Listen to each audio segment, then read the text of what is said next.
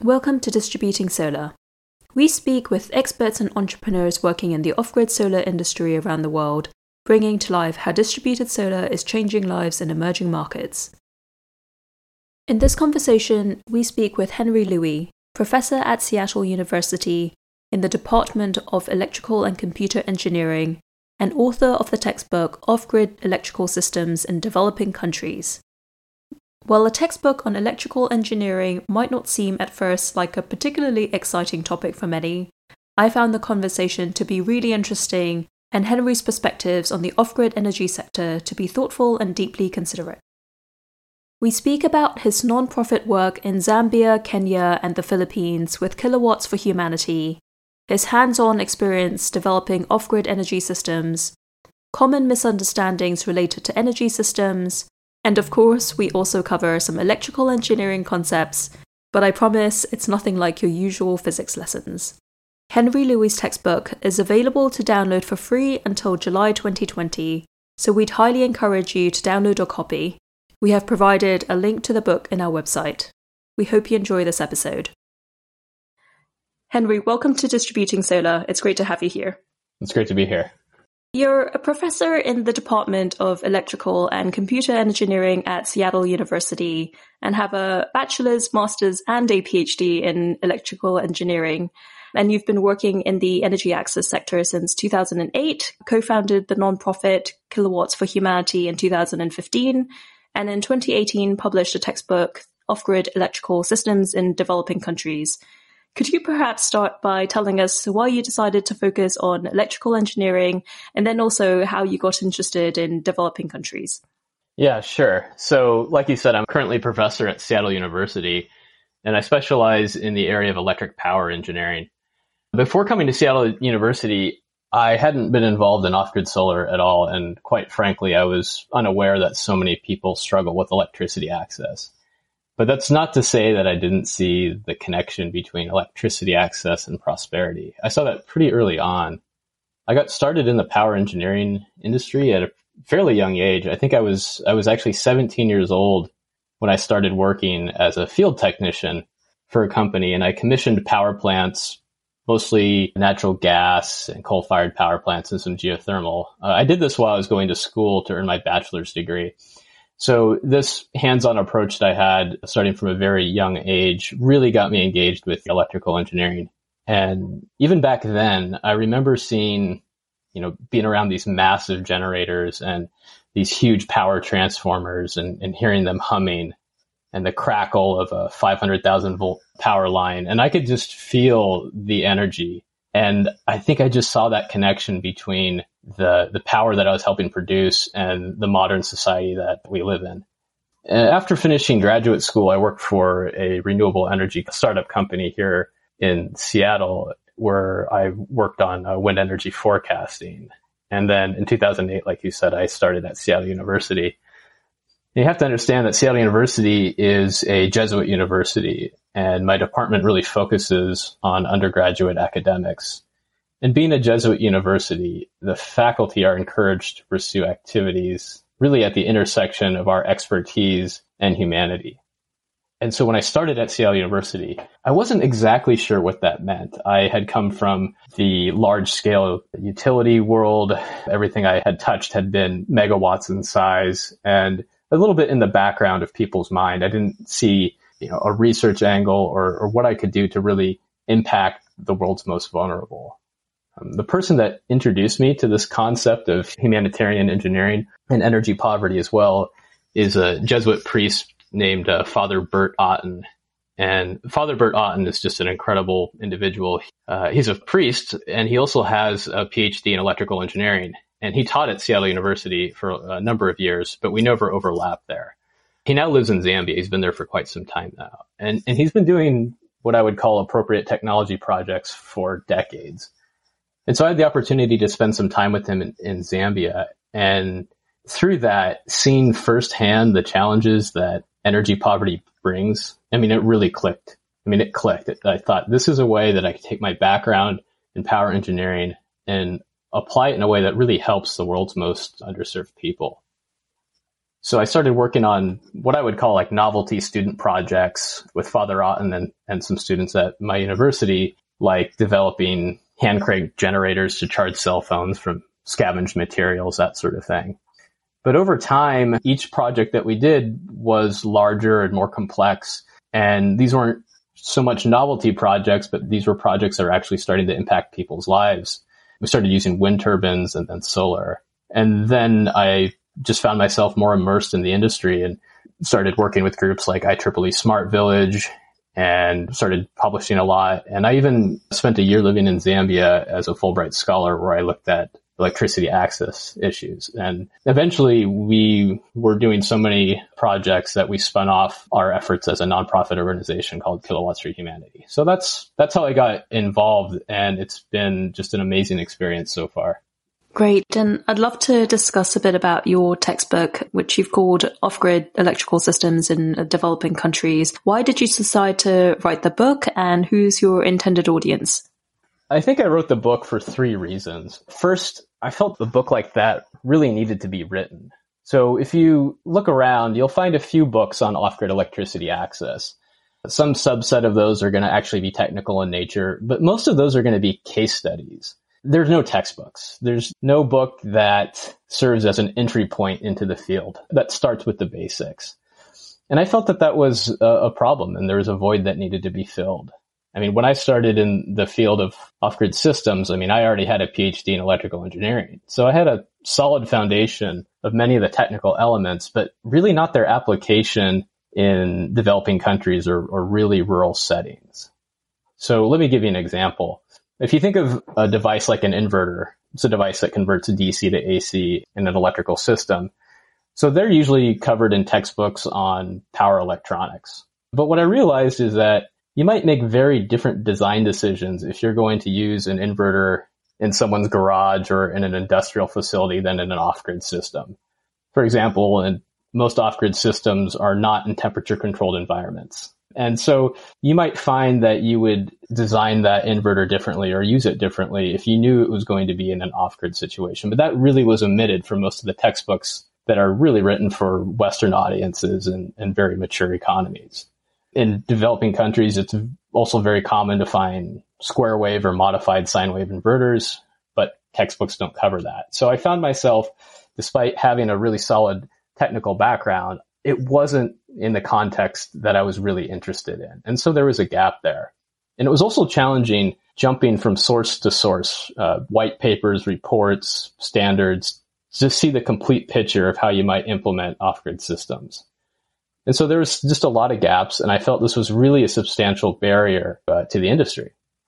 So I saw a need for there to be like a single book that would pull all these different aspects together, these technical aspects together, how solar panels work and wind turbines work and batteries, inverters, charge controllers, putting them all into one place with a single narrative using consistent terminology and then written explicitly for the developing world context. So that's the first reason why I wrote it. The second reason is that if you look at projections for how many off-grid systems are needed to end energy poverty, it's a staggering number. I mean, we're talking about hundreds of thousands of mini grids alone. And so even if we had the capital and a favorable regulatory environment, do we really have a workforce that's ready to do this? Are our engineers prepared? Are our entrepreneurs prepared? And so I felt like a textbook would be one way that I could really contribute to the industry.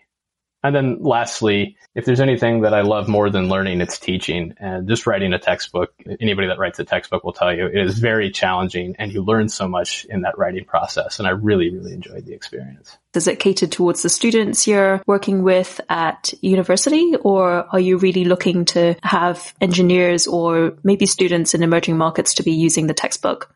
Yeah, when I started writing the book, I definitely had students in mind. That is to say, students in their 3rd or 4th year of their undergraduate education, or maybe some graduate students even. So if you look at the book, you'll see that it has many elements that you would expect to see in any textbook. So there's worked out problems, exercises, lots of equations, figures, images, that sort of thing.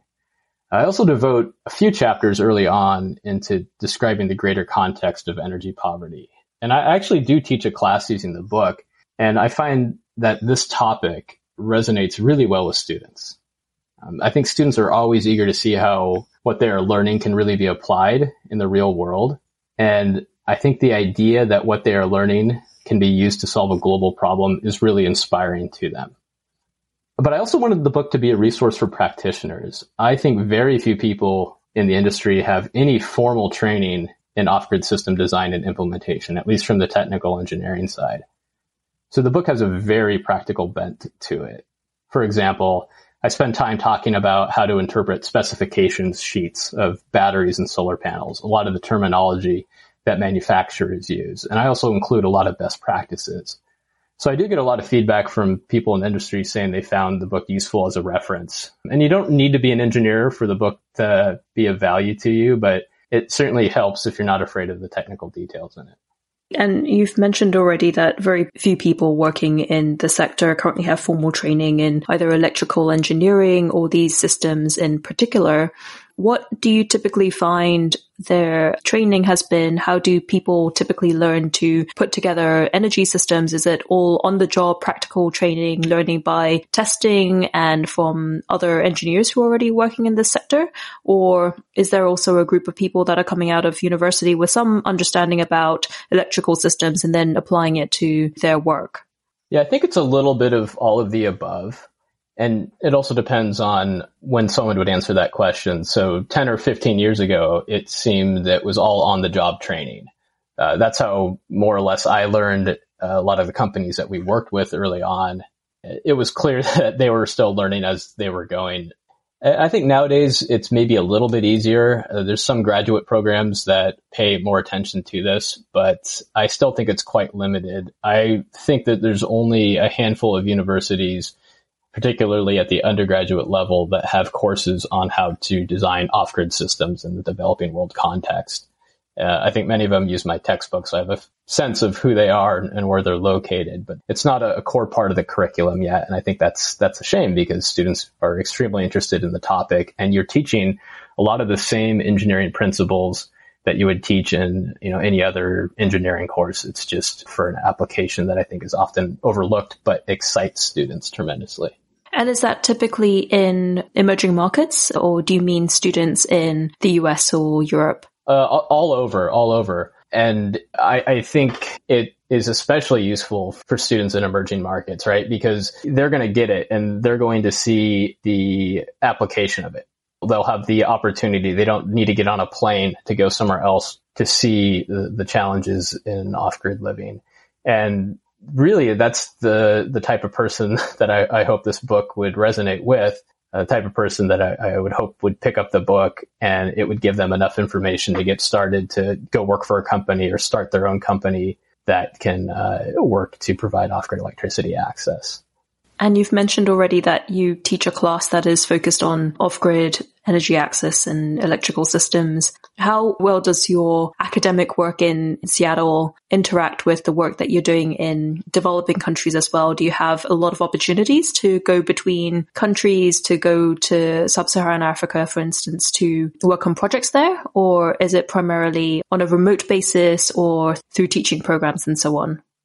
I'm very fortunate to be at a university like Seattle University that really values this type of work. So they don't just see it as a pet project or a hobby. I think I'm able to integrate it very well into my teaching, very well into my research. And I think it's valuable service that the university values. I mean, they see that it helps get students engaged. They see that I'm one of the early pioneers in terms of writing books and putting out educational material on it. And so it's not something I just do as a hobby. I'm fully invested in it. You provide some trainings to organizations that are working in the space as well. Can you tell us more about these trainings that you provide to organizations working in off-grid solar or off-grid energy? What is the focus of the training? What do you cover? How does the training work? And maybe just give us some details about the types of trainings you've provided. So I've spoken about off-grid systems all over the world, and it's often associated with a conference. So I'll do a half-day or full-day tutorial. Sometimes it could be a seminar at a university or a guest lecture or for a professional association. I do a lot of those every year. Last year, I even teamed up with an organization called Engineering for Change and gave a 6-part webinar series based on the book. And I've actually even spoken with school groups as young as middle school. But regardless of the group, I try to cover 3 general things. First, I introduce the context of energy poverty. Second, I cover some technical aspects. Now, obviously, the depth varies based upon the audience, but topics might include how solar cells work, the electrochemistry of batteries, how to estimate the load of users, the resources that power the wind turbines or the PV arrays, the mini-grid life cycle and design aspects. So we can get pretty deep in the technical meat of it if the audience has a technical background. And lastly, I really like to share experiences that I've had and experiences that my colleagues have had in actually doing these systems, what to do and what not to do. And then sometimes I co-present with experts on economics or the social implications of off-grid systems. So I do this a lot, and I love doing it.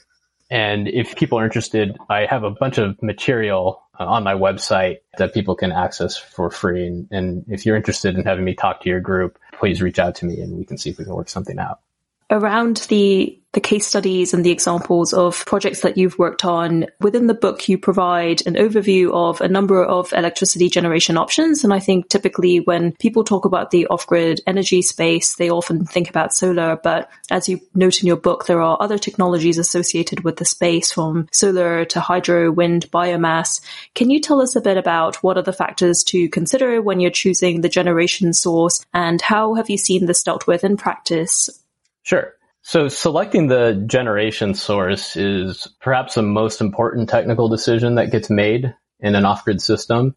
And my advice would be that you shouldn't let your background or obsession with one type of generation source dictate what you use.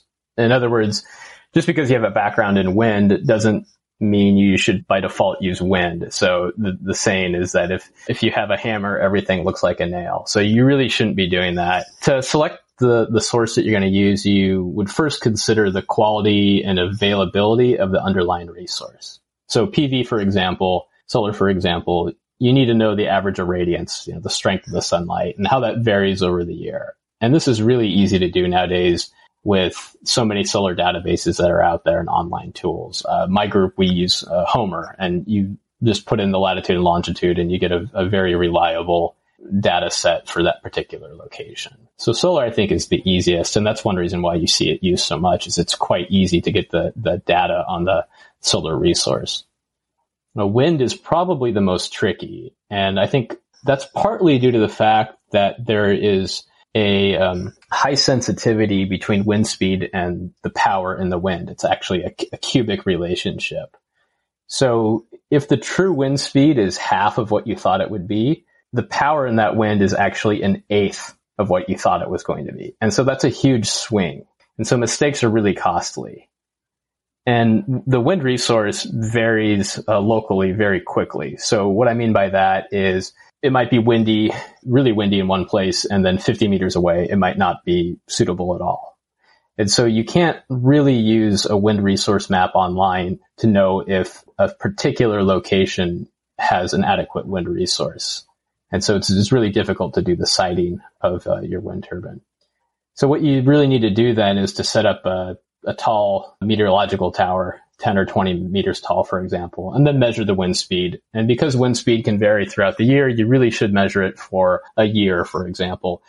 And that's a huge barrier to using wind. Now, obviously, there's going to be a few locations where you know it is a strong resource and maybe you don't need to do that. But having to set up a Met tower and record the data for a long period of time to see if it's windy is usually prohibitive for any organization that wants to implement a lot of off-grid systems. So even something like a genset, the fuel for a diesel or a petrol genset, that availability needs to be considered as well. Let's say you plan on using a genset. Well, you need to ask yourself, how easy is it to get the fuel to that site? Is it possible to do that during the rainy season? Where can you store the fuel? Can it be stored safely? You would also ask yourself, does this country have fuel shortages that occur? How volatile is the pricing and so forth? whatever resource you are thinking about, you really need to consider the quality and availability of it. And then once you understand that, then you start looking at other factors like the capital and operating costs. You might rule some things in or some things out based upon how much it's going to cost to do. Other considerations would be the lifespan of the components. Is this something that you want to maintain and possibly replace every few years, like a genset? Or do you need something that will last 10 years plus, like a solar panel? And do you find that the companies that you work with are actively considering these technologies and thinking critically, I suppose, about which is the best technology to be used? Or are they constrained by other factors such as where can I get the parts and which technologies do I already know about and have heard about? Most of the companies that we work with and in the regions of sub-Saharan Africa that we're involved in, the real obvious choice is solar. We have a feel that this is probably going to win out. But if we were in a location, for example, that had a hydro resource, I think we would give that a hard look. Microhydro is an excellent type of generation if the water resource is there. But a barrier to microhydro, of course, is that whole system needs to be custom designed. You need to figure out how you're going to get the water from the stream all the way down to your turbine. And so it's a custom design job, as well as you might even need to have a custom-made turbine that's compatible with the water resource in your generator and all of that. I think if you look at the industry, most of what you see now are companies that are specializing in solar. And I think that makes sense because most of the places where we have a challenge with electricity access, there's a really good solar resource. So that's sort of the first one that you look at. But there could be other ones that are viable as well. I think some mistakes that I've seen are people that are just obsessed with solar. And so, for example, we would talk to an organization that maybe is building a school or a medical clinic, and they want to put solar panels on the roof. And so we do some advising for them. And we dig a little bit deeper and we see, well, wait a minute, the grid itself is 50 meters away or 100 meters away or something like that. Why not just connect to the grid? It's going to save you a lot of money, mostly because the grid is going to be subsidized. And if the grid isn't reliable, then just use a battery or inverter system. But some people don't get over that. They say, well, we're going to do solar even if it's much, much more expensive. They don't even consider these other options like a grid connection or even a backup diesel generator set, which might only run a few hours a year, but could save a lot of money in capital cost. I would love to hear more about some of those examples, perhaps, that you've encountered. What are the most common misconceptions or misunderstandings about off-grid energy systems that you've encountered? And what would you really recommend that people think twice about before assuming that, for example, as you say, solar is always the best option or the best solution? Sure. Well, I think there's a lot of misconceptions and misunderstandings out there, especially for people that are new and some people that have been in the industry for a while even. I'll pick out a few. I think there is a misconception about system availability or reliability. I think there's a tendency for engineers to, over-engineer systems. And it seems natural to want to design an off-grid system that's available, 99% of the time or even more. But in reality, increasing your availability by a few percent, say from 97 to 99%, actually could increase your capital costs by maybe 50% or more, just because you need larger batteries and panels. And there's actually some research that I've worked on that has shown that for some cases. So striving for extremely high reliability is really limiting the impact of your resources. And most of us don't have unlimited budgets, right? So you are impacting fewer people because you want your system to be so over-designed and so available. I think really understanding that trade-off between your upfront cost and the reliability of the system is important. And you should also be comfortable saying, well, it's okay if our system isn't available every hour of the day in the middle of the rainy season. It's okay. I think in most countries anyway, where electricity access is a problem, the grid is nowhere near 97% reliable. It could be far, far lower. So if you really are trying to have a broad impact, you need to understand these trade-offs. I think another misconception is over-relying on surveys to estimate the load of an off-grid system. Here's what I mean. Let's say that you're planning on implementing a mini grid. in order to properly design it, you need to have at least an estimate of the average daily load. So how much electricity are your customers or are your users going to use? A very natural approach is to survey these users. So more or less what you're trying to do is you're trying to estimate the electricity that they're going to use based upon the devices like the lights, the radios, the televisions that they plan on owning once they have electricity, and then how long each day they're going to use them. And this seems like a very reasonable approach, and indeed it's an approach that many organizations take, but research has shown that this is a really unreliable way of doing it. I've worked on studies that have shown when you use this method, the average error is often over 300%. I mean, and that's actually 300% sort of on average. So it's not like there's just one or two people that are really bad at estimating their consumption, but hundreds of percent higher. And so if you think about it, that means you're able to serve far fewer people with that same amount of money because your system is really over-designed. And there's lots of potential reasons for why this survey method is really error-prone. I mean, just as an example, or just one way of thinking about it is if you went to the average American and said, you know what, how much cow dung or kerosene would you use if you didn't have electricity? I mean, do you think that people would have a reasonable response or an accurate response? Probably not.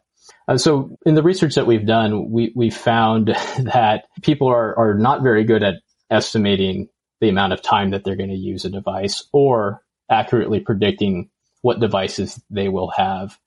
In fact, we did research where we did a pre-implementation survey where we tried to estimate their load or predict their load. And we compared that to what they actually used, and it was off by a couple 100%. But then what we did is we revisited them after the grid had been installed and more or less redid the survey. So now they know what appliances they have. And they have some familiarity with electricity because they've been using it for the past year, for example. And we asked them to, again, estimate their hours of use. And even after doing that, we were off by about 100%. So it's just not a real reliable way of doing things. And so you see people designing systems based upon these surveys, believing perhaps that the value that they calculate is true. And they really need to take it with a grain of salt. What are the alternatives that you would suggest other people use if they can't use the survey approach, which I think is pretty commonly used in many countries or many companies? Yeah, it's extremely common. And I think really what we showed in our research was that we weren't trying to advocate against doing it. I think there's a lot of benefits to visiting your potential users and talking to them about how they plan on using the electricity once they have it. And even generating that estimate is, it's a useful exercise, but you have to take it with a grain of salt and you have to be skeptical of it. And you can't be surprised when the value of average daily load doesn't match what you thought. You can do surveys, but just understand that the value calculated is going to be very error prone and probably an overestimate. Luckily, there are some alternatives, and I think the most promising alternative that is surely being used by some of the bigger players is to take a data-driven approach, where if you've done this enough and you have remote monitoring in place and you know the hourly or the daily consumption of each of your users, you start having some historical data that you can look back on. And although you're providing access to a new village, maybe you have a village that you've already worked in that was similar. And so you just take that village that you've worked in as a proxy for the new village, and you do your estimation based upon that. And we actually did that in one of our studies, and we saw that that was the most effective way of predicting load, is just looking at similar locations in the past and what they used. But of course, in order to do this, you need to have had other villages or other communities that you've provided access to electricity to, or you need to have a database that's publicly available for that information. And it's still hard to come by, especially if you're a newcomer to the field. You clearly have quite a bit of practical experience from your work in sub-Saharan Africa, and you've worked to deploy off-grid solutions there. In particular, you've worked quite a lot in Zambia. And can you tell us about the work that you've done with Kilowatts for Humanity? Yeah, so in addition to being a professor, I am president of a nonprofit organization called Kilowatts for Humanity. We are a volunteer-run nonprofit based here in Seattle, Washington. And I founded Kilowatts for Humanity with two other people from Seattle University, Jenna Isaacson and Steve Sabia. And so KWH really grew out of the work that we were doing at Seattle University. Now, before I get into describing what Kilowatts for Humanity does, I'd like to offer a few thoughts about why we decided to spin off Kilowatts for Humanity as a separate entity from a university, because this is one thing that I feel strongly about. I think that international development projects in at-risk communities are probably not appropriate for most universities to be doing. I think in most cases, the mission alignment is questionable. Universities exist to educate and to conduct research, and off-grid communities really deserve better than to be treated as sandboxes for intellectual curiosity or to serve as field trip destinations and photo ops for our students. I mean, universities know that these pictures and stories and opportunities for their students are good for PR and attract potential students, but that's really not what a project should be about. I think that most students who might be very dedicated to working on an off-grid system or a certain community while they're in school, it doesn't carry over after they have their diploma. So very few come back to sustain a project that they were working on as an undergraduate. And then all it takes is for funding to change or a faculty member to leave before that community no longer has that connection and they're completely cut off. I do see a role for higher ed in off-grid electrification. I think students, faculty, and staff can learn and can contribute a great deal to Indian energy poverty, but it needs to be done appropriately and sustainably. So I think universities really should partner with external organizations whose mission is to implement and sustain off-grid systems. And this way, it keeps the project focused on energy access and development and not on student learning. And I think it comes down to a difference between a project mentality and a program mentality, whereas a nonprofit, they're going to run these programs. It's going to be something that is baked into their core business. And for the university, it's sort of a side gig that they are involved in. So with this in mind, we decided to spin off Kilowatts for Humanity. We still work very closely with Seattle U, and it's worked out well for both organizations, but we felt there needed to be an independent home for this effort because it was so important. So we founded KWH 5 years ago, and our goal was to bring sustainable electricity to communities in developing countries in a way that fosters economic opportunity, empowerment, and dignity. So we have electricity access programs in 4 communities in Zambia and 1 in Kenya. And our model is to partner with in-country nonprofit organizations. So these are organizations that know the rural communities really well and are committed to them in the long term. So we work with our partner then to identify communities that we think an off-grid system would be viable in. And believe me, just because a community is off-grid does not mean that they are a good candidate for an off-grid system, at least one that will be sustainable. So as a nonprofit, what we do is we raise money for the system, mostly through grants and individual donors, and then our engineers design the systems. And we hire Zambian companies to install the systems through a competitive proposal process. And at the end of the day, it's our partners that own and operate the systems, not KWH. So in this way, it's really Zambians helping Zambians. It's not Americans parachuting in and saving the day. Our partner really is the face of the project. We try to be behind the scenes as much as we were able to. And so we use what you might call the energy kiosk model of electrification. So if you think of electricity access as a continuum, on one side of that continuum, you might have Pico Solar, and on the other, you might have large mini grids or even the grid itself. And an energy kiosk fits somewhere above a solar home system. So instead of being a few tens or hundreds of watts in size, energy kiosks are typically kilowatts in size, but they would fit in below mini grids because the reach of a kiosk is limited. In an energy kiosk, there's no real distribution network. And this obviously reduces capital costs and maintenance. And it also avoids a lot of regulations that come into play when you start selling electricity. But what the kiosk does do is it provides power to a suite of businesses. I mean, we think of it in a way like a rural strip mall. We're providing power to a number of shops there, grocery stores that sell cold drinks or freeze meat, recharge cell phones, tailors, barbershops, hair salons, water pumps, ice makers. These kinds of things are powered by the kiosk. So we really have that focus on spurring economic activity in the rural area. And so this helps create jobs. A single system can spur thousands of dollars of economic activity each year in a rural village.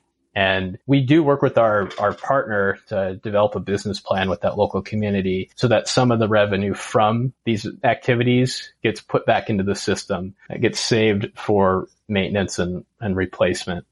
And then one of the other things that we do importantly as Kilowatts for Humanity is we offer free advising to organizations that might be interested in off-grid electricity. So as an example, we might partner with an Engineers Without Borders chapter that is working on a medical clinic, and they're really good at designing the building, but they're maybe lacking the expertise in designing the solar aspect of it. So we will work with them and we'll come up with the design and share best practices and so forth. So some of your listeners might be interested in reaching out to us if there's a project that they have in mind and they want some advice on.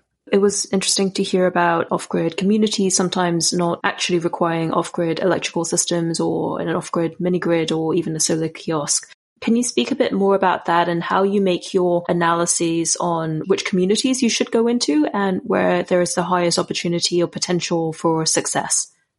There's obviously the need in so many communities, and it sounds harsh, but the reality is many of these off-grid communities are too poor to really sustain one of these systems. Now, of course, you could go parachute in an energy kiosk or a bunch of solar home systems and solar lanterns and sort of walk away. But we really want it to be sustainable. And a key cornerstone of sustainability is financial sustainability.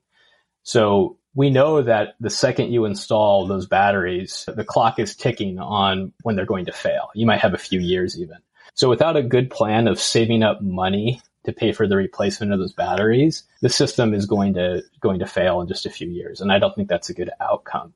So many communities, there's just not enough economic clout to really afford these systems, right? So we look for ones that we think are able to do it. We look for ones that have an internal organizational structure that is supportive and conducive for an energy kiosk. So who is going to manage it locally? What kind of training do they have? What kind of training do they need? We look at some of the social indicators.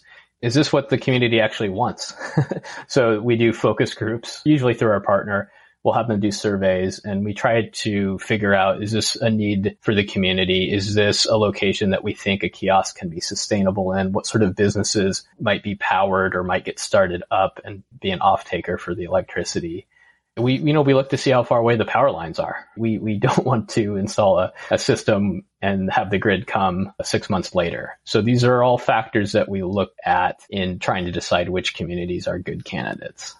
To change the pace of our conversation slightly, in a different life, I also studied physics at school and university, and so I couldn't resist the opportunity to dive into some more technical terms. But to make sure it's still interesting for our listeners, I'll run through some frequently encountered electrical or physics terms. And for each of them, if you could please give us a quick 1-minute explanation, I'll time you and tell us why it's important.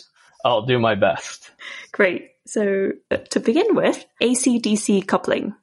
So one way of categorizing a mini-grid is its coupling. And the coupling of a mini-grid can be AC-DC or AC-DC. And it just refers to the nature of the electricity that's generated by the power source. So solar panels produce DC. They're going to be DC coupled.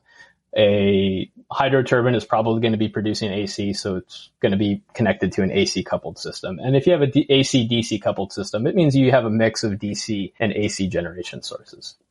Great. That was only 30 seconds. That's very good. I could keep going, yeah. So the next one, tell us about load factors.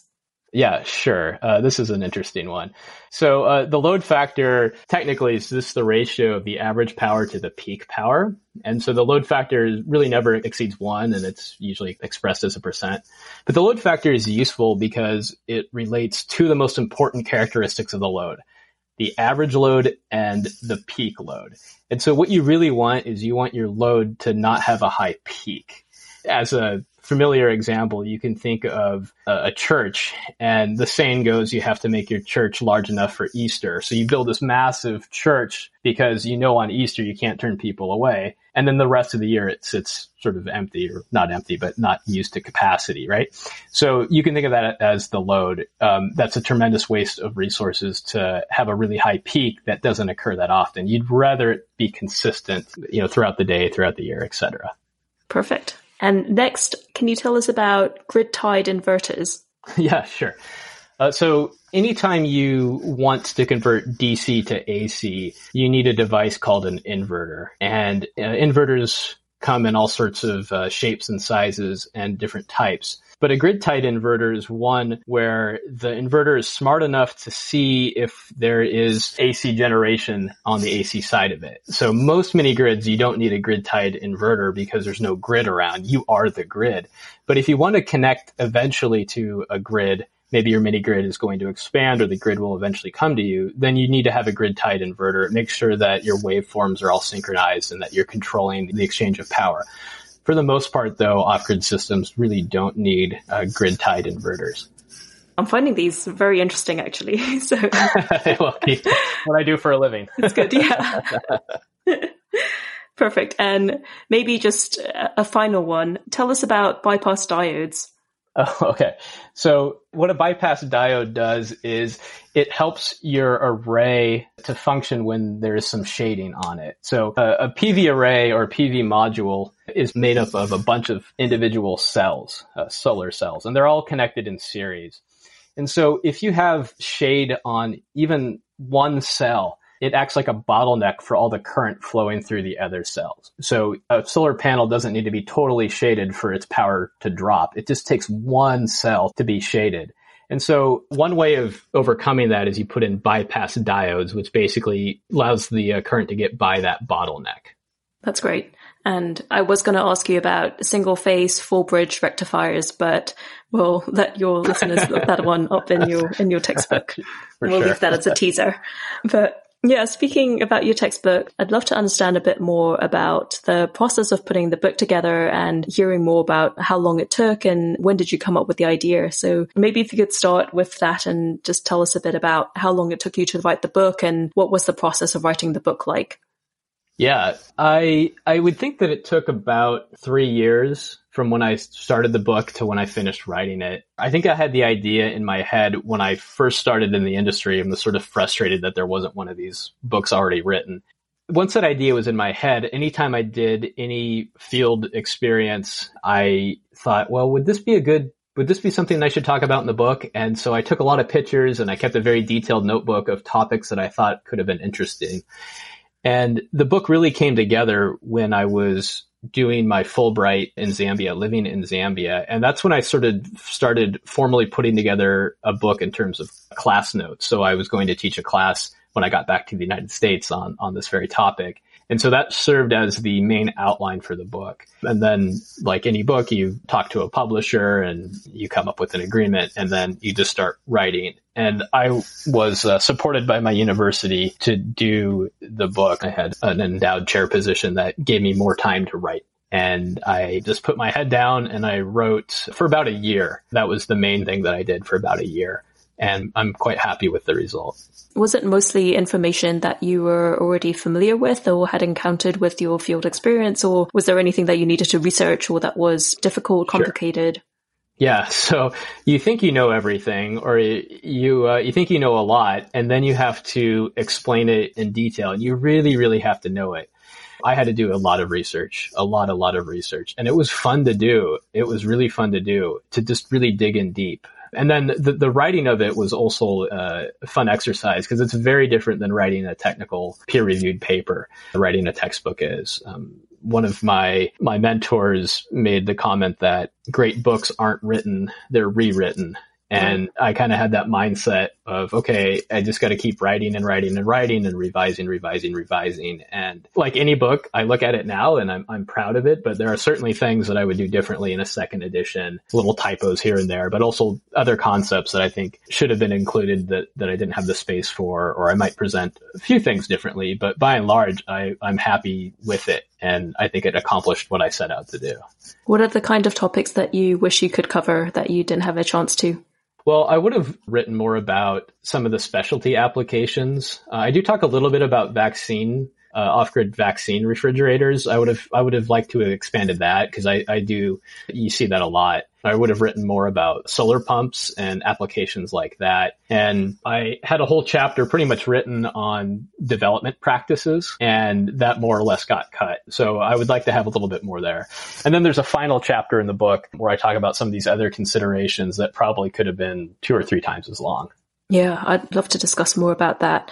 Well, you've mentioned some in your book, and I assume those were selected to be the most important. But can you speak a bit about some of these other considerations that you've mentioned, and which do you think are the most important? So, like I said, this chapter could have been 2 or 3 times as long, but I was already at about 500 pages, and that's plenty, plenty to write.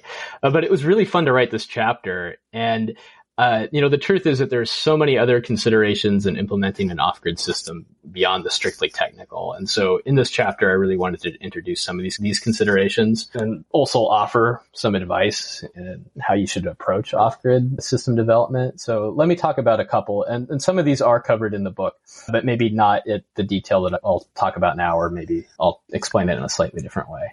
So one topic in that chapter is the use of donated equipment. And this comes up a lot when I'm speaking with groups and they're doing their first project. So this might be a student club or a church group or some other nonprofit that maybe doesn't specialize in solar but needs solar power for their clinic or school that they're building. So I usually will ask them, how are you going to source the equipment? And some of them will say, well, we have this connection with the solar manufacturer or some other business that can make an in-kind donation of the solar panels or the batteries. And in some of the cases, this donation is what makes the project possible because it saves them thousands of dollars in costs. But I think what is overlooked is that donated product needs to find its way to Zambia or Haiti or wherever. Usually the manufacturer isn't that generous to ship it for you. And so this process really isn't trivial. And if it's not trivial, it is at the very least costly. And it can add a tremendous amount of uncertainty to your schedule. I mean, weeks or months, you don't have a lot of control over the shipping and what happens after it gets to port. Import duties can be 25%. And so unless you have waivers and figured out the waiver process, you're going to pay 25% of the value. And that you might not have been anticipated because the equipment was free. Once you figure that out, getting your equipment through customs can be a whole other problem. So you might have to wait weeks or months and you're paying a daily holding fee. And maybe the custom agent wants a bribe or something like that. And meanwhile, the batteries that you had donated to you are just self-discharging on a port somewhere. And so this can end up being a very, very bad situation. You also have to ask yourself, well, what's going to happen if that donated panel or inverter or whatever fails? Was there a warranty that came with it? And even if there is a warranty, how do you get it back? How do you replace it? And so I really try to discourage organizations from relying on these donated equipment, especially if the donated equipment is substandard in some other way. Another topic I discuss in that chapter is capacity building. Off-grid projects offer the opportunity to do more than just provide electricity. And one way that they can have a broader impact is by increasing the capacity of a country to do these projects themselves. So it's not always just foreigners doing it. But unfortunately, in a lot of projects that I see, especially done by organizations abroad, this capacity building part really isn't there. So instead of hiring, say, a Zambian company to install solar panels, and trust me, no matter where you're going to be working, there's going to be a company that would be willing to install solar for you. So instead of doing that, you bring your students or your volunteers or something, and they do it. And I get it. I mean, there's an appeal of doing some work with your hands and makes great pictures and all of that. But the thing is, in most cases, the students or volunteers don't really know what they're doing. They're not professional installers in the United States. They're not electricians. And even if they are electricians, they're probably not licensed to do their work in Zambia or wherever. So, I mean, just imagine that reverse scenario where would you let someone from a church group in Haiti come to your house and install solar panels or in your child's school or something like that? No way. They would need to have some sort of qualifications and warranty of their work. So we miss that opportunity. So I think the right thing to do is to hire licensed, reputable local companies to do it. I mean, you can still go to the installation if you want. In fact, you probably should, just to do your due diligence to make sure that the company is doing what they said they were going to do. And even just going for the commissioning can make for some very lovely pictures if that's really what you're interested in.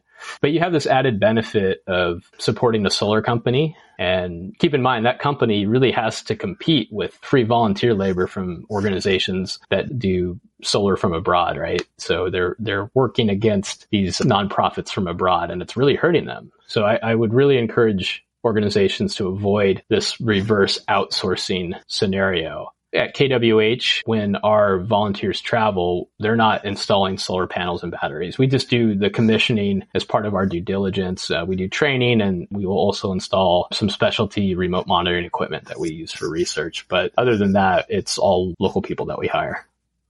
I think one more consideration that is important, and this is really a mindset to have, and that mindset is you need to realize that there is the opportunity to be doing more harm than good in implementing an off-grid system. And that the technical aspects are often the easiest ones to resolve. So keeping that in mind is, I think, extremely, extremely important. Think about ways that what you're doing could actually be harmful, and then think twice about whether you really should be doing it if that's the case. And I often use this example. So whenever I travel abroad, it's always fun to take a camera or a phone and take pictures, especially of the kids, and show them on the screen what they look like. Because in many of these areas, they don't have mirrors at home or anything like that. And it's fun, and everyone gets a good giggle, and it's a good way to interact with the people. And I always felt that was such an ephemeral experience that you just kind of show them the camera and they get to see what they look like, and then you kind of walk away. And so what I did is I thought, well, let's find a way of making that more lasting. And so I researched this pocket-sized printer where it's Bluetooth connected to my phone, and it's basically a Polaroid camera. So I could take a picture and then wait a few minutes and print it out and then give it to the person that I took a picture of. And so after I got this printer, I went back to one of these communities, and there was a bunch of children playing, and we took a picture of the kids playing, and we printed it out, and we said, okay, well, which of these kids do we want to give this picture to? And my colleague Peter said, oh, let's give it to this kid in the green shirt because he's got like the best smile in it. So I handed the picture to the kid in the green shirt, and then what happened? Well, what happened is all the other kids started punching him, trying to rip it away from him, right? And it wasn't bad, of course they're kids, they're kind of playing around, but still it speaks to this idea that I had the technology right. I knew what technology I needed to accomplish my goal. I needed to have a Bluetooth connected printer and all this stuff. So I had the technology right. But in that moment, I just lost sight of what is obvious to me now as a parent, of what would happen doing that. And so again, if you think of your off-grid system, right, you could get the technology right. But if you're not thinking of the ways that the use of that technology or the presence of that technology could go sideways, you could be doing more harm than good. But I did learn from that. And so now whenever I do this, I do family portraits, and I give the picture to like the mom, because no one's going to mess with the mom. Right. And so you learn from your mistakes.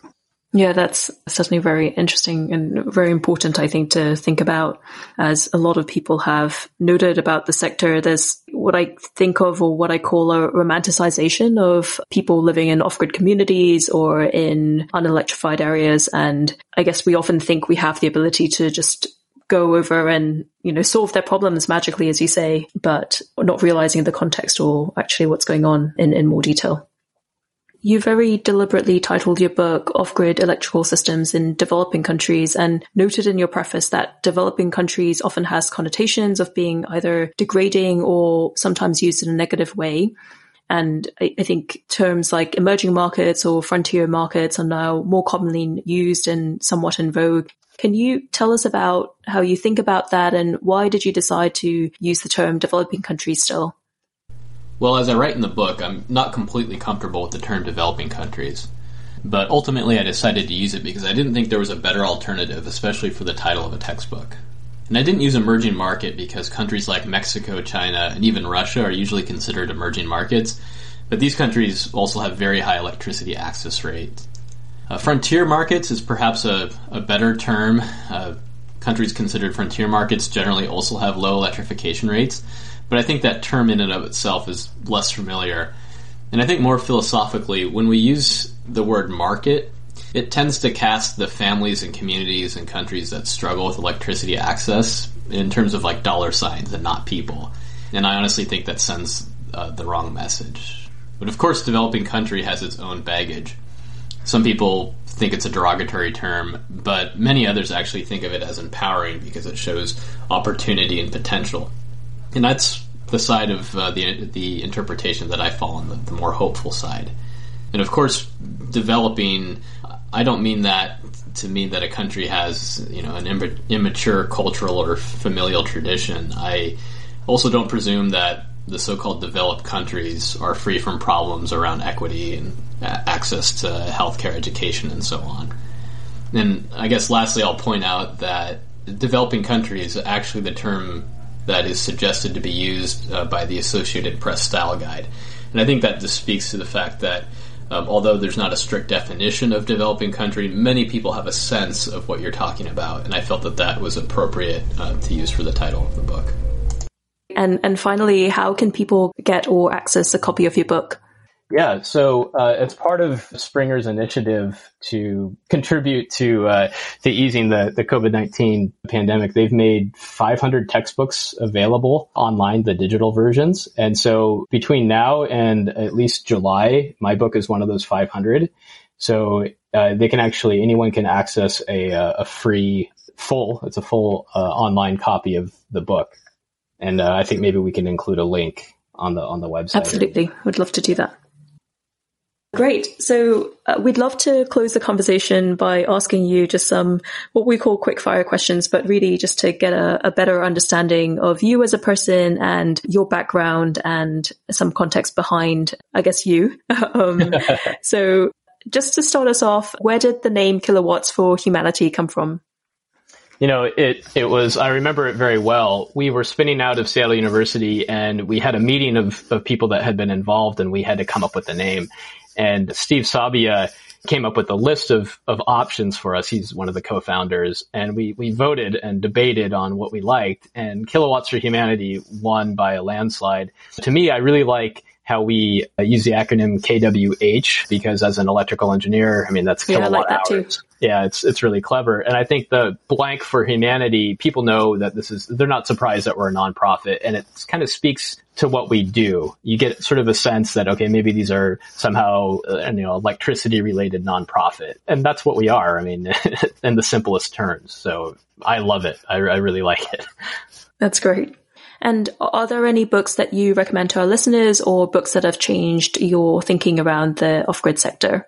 Yeah, one of the first books that I read when I was getting involved in this was Out of Poverty by Paul Pollack, who unfortunately passed away last year. But it's just an incredible book about his mindset when he was, designing and distributing treadle pumps throughout Asia. And, he's got this great quote that he says, and it's, if you don't understand the problem you set out to solve from your customer's perspective, if your product or service won't dramatically increase their income, and if you can't sell 100 million of them, then don't bother. And just that ambitious, we need to find solutions that are user-centric, that scale so rapidly.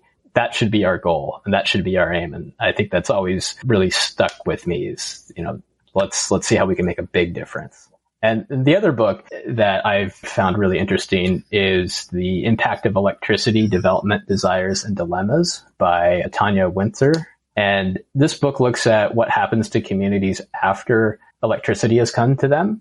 Not necessarily like mini grids, but grid extension or whatever. And throughout the book, she talks about all the different ways that people have changed socially after this community, and I believe Zanzibar gets access to electricity. So it impacted how they pray. Just having an electricity meter in people's houses, all of a sudden the government was much more involved in their lives because you'd have a utility worker come every month or so into your house and read the meter. So the level of intrusion there was much higher. Other things like when people slept, how many meals they had, and even the frequency of intercourse changed when they had electricity. So it's just a fascinating read if you're interested in the non-technical aspects of electricity access.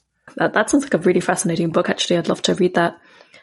Great. So to close our conversation, what are your predictions for the off-grid solar sector for the next 5 years? Well, let me tell you about my hopes and not a prediction. I'm terrible at predictions, even though I work for a wind forecasting company. Here's my hopes. And I'm going to take more of a philosophical approach to all of this. So I'm not going to throw out numbers of people that have access or whatever. But I want to talk about some of the discussions that we should be having as a sector. And these actually come from sort of an ethical viewpoint, which maybe is related to my employment at a Jesuit university. So I think we need to be talking about e-waste more than we are right now. What's going to happen to these tens of millions or hundreds of millions of solar lanterns and solar home systems when they fail? You know, what's our pathway for that realistically? Because if you spend a lot of time in a rural community, you'll see batteries just sort of discarded in the brush here and there. And it's not like they have a really good infrastructure for handling waste in general or e-waste in particular. So what's our plan as a sector for this? Where do we see it going? There's conversations that are surely happening right now, but I'd really like for it to be given more attention. Another issue that I think we need to be talking more about is the ethics of data collection.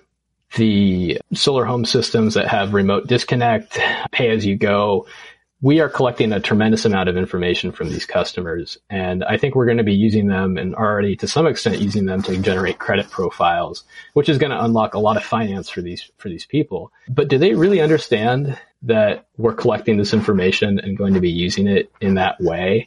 It gives me pause anyway, if you think about some of the tech companies that are having a pretty bad record of protecting data privacy, dipping their toe in this area. So I think we need to think about this from an ethical standpoint, and sort of related to that with remote disconnect. Let's just say that the utility here in Seattle has a tough time disconnecting anyone from electricity. And I think that's actually it's a fair regulation to have because people are so dependent on it. But with pay as you go and remote disconnect, I mean, it's just code in a program and it just disconnects people. And we really need to think about the ethics of that. I know in many parts of the world that, say, natural gas, for example, or heating oil is a lifeline, and you cannot disconnect people in the winter when their livelihoods really, really depend upon it. So we should examine these issues as an industry and really come to some sort of conclusion or at least examine the pros and cons in a more formal way than we've done. We've just sort of assumed that, well, if it limits our risk of investment, then it's a good thing. But we really need to be thinking about some of these other more energy justice related issues. And I really hope that in the next 5 years, we make good progress on having these discussions. I think that's a really, really important note to end on. And I think, as you say, exactly right, often overlooked within the sector and within the industry. So thank you for bringing it to our attention. Thank you so much, Henry. You've been really generous with your time, and it's been really fascinating and enjoyable to hear about both your experiences, but your thoughts about the sector. Thanks for joining us on Distributing Solar. Yeah, thank you. That was our conversation with Henry Louis, professor at Seattle University and co-founder of the not-for-profit Kilowatts for Humanity. As we mentioned, you can access a copy of his textbook, Off-Grid Electrical Systems in Developing Countries, from the Springer website. It's available via the link on our website for free until July 2020. If you have any questions or comments, please contact us at www.distributingsolar.com. We have notes from our podcast, useful resources, and contact details available. We look forward to hearing from you.